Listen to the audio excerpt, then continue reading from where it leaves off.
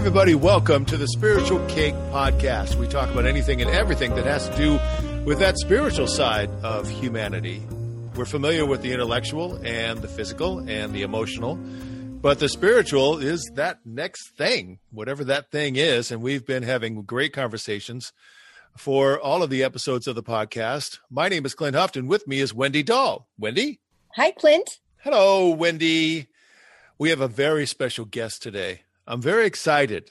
All the way from Portland, Oregon, Rabbi Brian Zachary Meyer.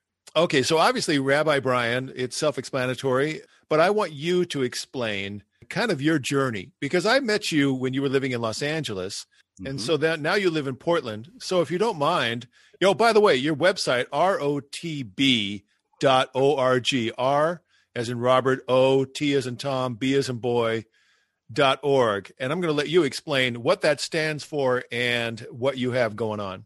Yeah, so ROTB, it's R as in religion, O as in outside, T as in the, B as in box. So it's religion outside the box.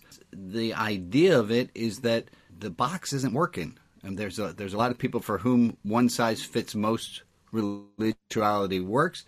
And then there's a lot of other people who that doesn't work for. And that's where I come in and I try to help people, try to empower people in their spiritual, religious lives. And I love what you said, the physical, intellectual, emotional, and spiritual. And that spells out pies, if you don't know.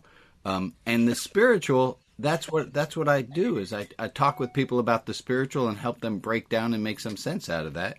And if may I just jump right in and give 5 definitions of what the spiritual is? Rock on. All right, so spiritual is marked by a hierarchy of values. Sometimes people think that to be spiritual means not to have judgment, but that's far from the truth. To be spiritual means that you know that, for example, love is more important than ice cream preferences. You know, that we have a hierarchy of values in the spiritual life. Spiritual life is also marked by a transformation. That's not about transforming the world, it's about transforming ourselves. Spiritual life is marked by it's not only about me, right? That one's pretty self-explanatory.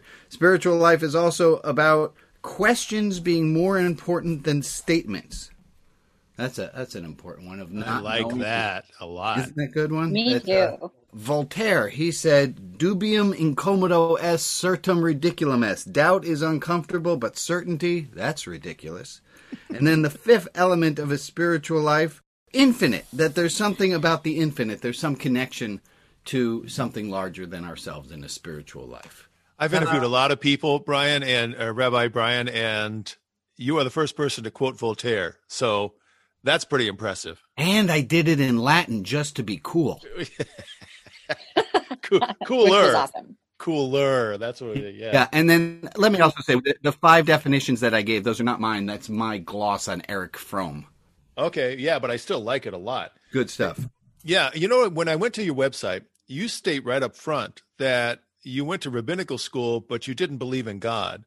So that's different in Judaism than in other religions. Judaism has more in common, I think, with Buddhism and some Eastern things than Christianity. Christianity seems to be pretty dogmatic. If you don't believe in God, you're out of the club. Judaism, we don't care. That's cool. I've never heard that. Yeah. Judaism, I taught a class once called God is Dead and I Don't Feel Too Good Myself. You don't need to have an overarching idea of a deity for Judaism to work. That's going on the T-shirt, that right there. Okay, cool. All right, so explain this then. Why even bother going to rabbinical school? What's the deal? Well, I did it to get the babes. Yeah. Did that work? Yeah. Yeah, okay then. Why go to rabbinical school? Well, I didn't know anything about my religion, really, and I figured worst case scenario, I'd drop out, and people would say, hey, is it true you once thought you'd be a rabbi? But I didn't wind up dropping out until after I was ordained and worked as a regular brick and mortar rabbi for a number of years. I think that's back when I met you, Clint, I had just dropped out and trying to figure out what I'm doing.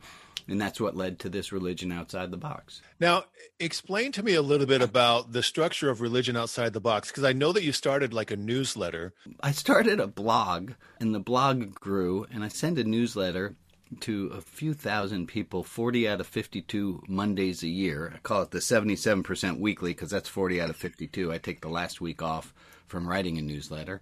I do that, and then every Saturday morning at 8 a.m. Pacific, I run a service on Zoom, and it's completely liturgy-free, Hebrew-free, dogma-free, and it's just a different way of looking at religion because why not? Well, most people think that religion would be connected to some sort of theology. So explain how you approach it. Religion at its best ought not shackle or limit people in their coming to figure out what this reality is about. Religion should be the thing that helps to set them free, that helps to lighten their load. You don't need a God word for that to happen. Wendy, what do you think of that? Well, that is a very good question. Wait, Wendy.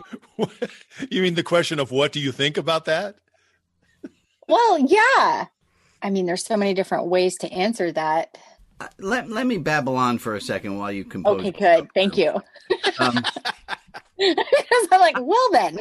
I have a lot of people. So in my Saturday service, I have a small group, and we meet to talk about what went well, what didn't go well. And my group right now, they said to me, we're having a hard time because we want to talk about that God word, and we find it odd that you're not talking about it. So this Saturday, we're going to have a special little discussion about why I'm not using, and the reason I'm not using the God word is I find that just saying the phrase higher power or God can really throw some people off. And it can't be about the word. It's got to be about something larger than that. And words are, of course, limited, but it's the only way we have to communicate. So what I'm hearing you say is, no, you know what? I shouldn't even do that, because now this is fascinating. This conversation is awesome, because I start to tell you what I think you just said, but then I realize I'm not really sure. And so that means that I need to ask you a couple of questions. So for instance, when you talk about helping people, it sounds to me like you're talking about helping people feel better about their life. Is that a good assessment? Yeah. You remember the beginning of Let's Go Crazy by Prince? He says, "Dearly beloved, we're gathered here today to get through this thing called life." Right. That's my job. My job is to help guide people to that thing called life, but not by and what to believe, but by helping them figure out what makes sense to them. Well, I've said to Wendy on this podcast, I've said that most organized religions are really about dealing with this life. I mean, they'll hold out the carrot at the end of the stick of the afterlife, but really it's about this life, behaviors and attitudes and things like that. Am I close to what you're talking about? Yeah, of course. It's got to be. I do one life at a time. I'll worry about the next one later. But you know what? Maybe that's part of do you call it a ministry or a service, or how would you describe what you do, what you offer? As I'm a rabbi, I call it my rabbinate, but I also call it a ministry because it means the same thing. And so it sounds to me like the way you said one life at a time, that's kind of how you approach the people that are interested in what you have to share, is one life at a time. Does it feel like that? The now, the eternal now. And that's all my best shot is at trying to help wake people up to be, the Ram Dass, be here now, to be in the present moment. Boy, you're throwing out references left and right that are really hitting home with me. How did you arrive at this place in terms of your personal attitudes, beliefs, or whatever you want to call it? Who are your influences? George Carlin. Listening to him as a child, I had comedy cassettes of his. That really influenced me to think differently and to think openly. And really his whole treatise about words, and that words are just sounds, and we're getting a little too tied up on it. I wasn't expecting myself to say George Carlin as a major influence, but that's what came to mind. I get it. I really get it. I've said before that words are just the tools that we have that are just symbols of what we're trying to communicate, whether it be a thing or a concept or whatever. And I love that you identified George Carlin as an influence. Who else? Let me add in another thought of Alan Watts. And not so many people know of him. He was in the late 60s. He was a guru, but he was the anti-guru guru. And he said something that really rocked my boat. He fashioned himself. He was an Anglican priest before he became what he was. And he said, "I consider myself to be more of a physician than a clergy person. Where physician's job is to help people heal themselves so that they go away. Whereas a clergy person's job is to get more adherents to help pay for the boiler. Right. He was from England, correct? You said Yeah, Anglican. he was. Yeah. I've seen some of his books. I've read some of his books, and it felt like he was gravitating towards a Buddhist philosophy, but maybe I misinterpreted. Was it He something like taught that? a lot of what the West got about the East. He was a major influencer, and he brought a lot of the ideas over to us. Mm-hmm. Boy, it's fascinating. Alan Watts and George Carlin. There you go. Wendy, how are you doing there? I feel like I bumped you off. No, it's actually great because I think about what you're saying and how you use the term open. And I think that that is critical to spirituality right now because everybody's starting to really question. And I don't know if this has always been around. I mean, obviously it's in my awareness now, but I remember younger, I just kind of followed everything. And I just said, oh yeah, this is the religion I belong to. I believe it all. I'm just going to follow this. But I think that because of my job as a wedding planner, that my mind has been opened to so many more things. And that I'm now seeing that people are starting to go through their own like personal discovery when it comes to spirituality. And I love that you've embraced that because I believe that you're spot on, where there's the people that have been part of structural religions for the most part of their lives that are starting to ask the question, is this all there is? Right. And you're answering that. That spurs me on, Wendy. Thank you. There's this great thing by Fowler. I can't remember his first name, but Fowler came up with the faith stages, that people tend to have certain stages of faith development, the same way that there's moral development and physical development. There's a faith development. And people start out with this idea of magic in the world and this idea, as you're saying, and he called it dependence, where you just believe what it is you're told because that's what you're told and it makes sense. And then usually there are three others after that. After dependence comes independence, and that's often where people go, well, religion's all just bull. This is stupid. And then after that comes my favorite, which is called paradoxicality. And paradoxicality is the ability to hold opposite views of religion or opposite views of anything at the same time. And say the Bible's not the Word of God and the Bible is the Word of God, and that you can have both in your head at the same time. And that's most of where, when people find me, they tend to be in this independent stage, but know that there's more, and they know there's some goodness in religion and spirituality. They just can't figure out what it is. And this idea of being able to hold on to a both and mentality seems to really help. You said there was a fourth one? Oh, and then after I'm really summarizing this hard. Then he has another one called unity. And unity is that feeling, and I have it from time to time, you have it from time to time, where you feel connected to everything. And what I changed Fowler. Fowler put unity at the top of the line or at the bottom of the line, depending. I put it in a circle and say that unity starts to feel again like magic. And like things are just happening for the reason they're supposed to be happening. It does seem that we're in a circle of those different stages. Yes, and in different ones at the different days, I'm in different amounts of each of them. Right, exactly. And I can see where they feed each other. Yeah. And it isn't necessarily in that sequence. It can be, across the circle or whatever it is. Yeah. Yeah. And I love that you said you can hold two concepts at the same time. I've believed in that for a long, long time, mostly just through observation of myself and what I see other people doing. I think it's fantastic. Yeah. And who is it again that did that? James, I remember it now. James Fowler came up with there are different lists of the stages of faith beliefs. I adapted mine off of Fowler's. When people gravitate to you because your message is so unique, what pops up more often than not in terms of when they come to you? What is it they're seeking, or what do they say to you? I think they're looking for me to be Oz pulling back the curtain.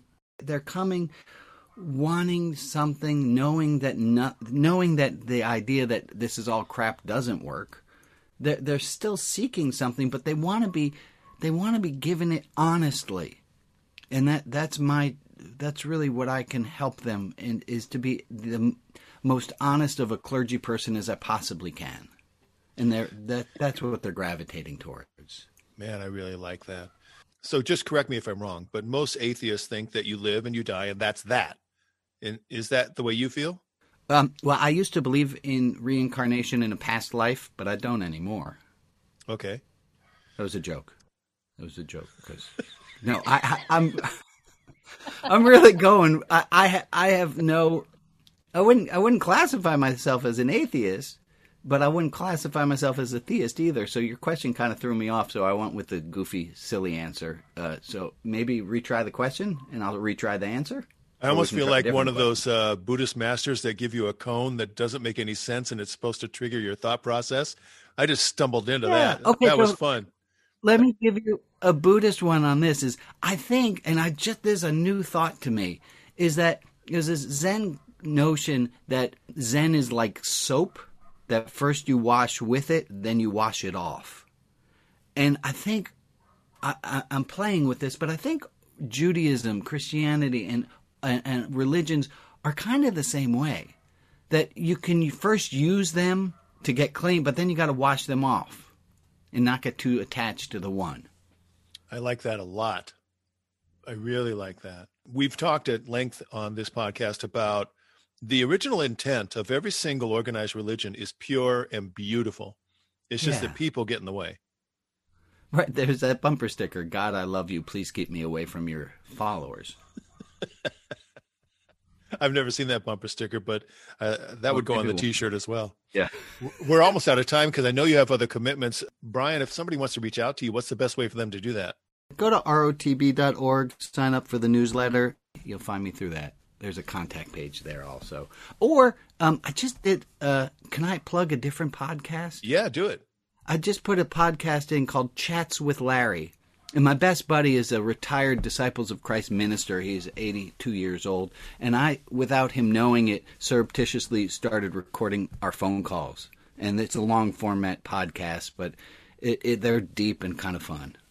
Did you tell him that you're doing it? I did before I published it. That was my question. Yeah, a little legality there. Yeah, no, he, and that's the big reveal at the end of season 1 is you get to hear him when I tell him, hey, Larry, remember we talked about this a long time ago? Well, I did record everything we've been saying. It's very dear.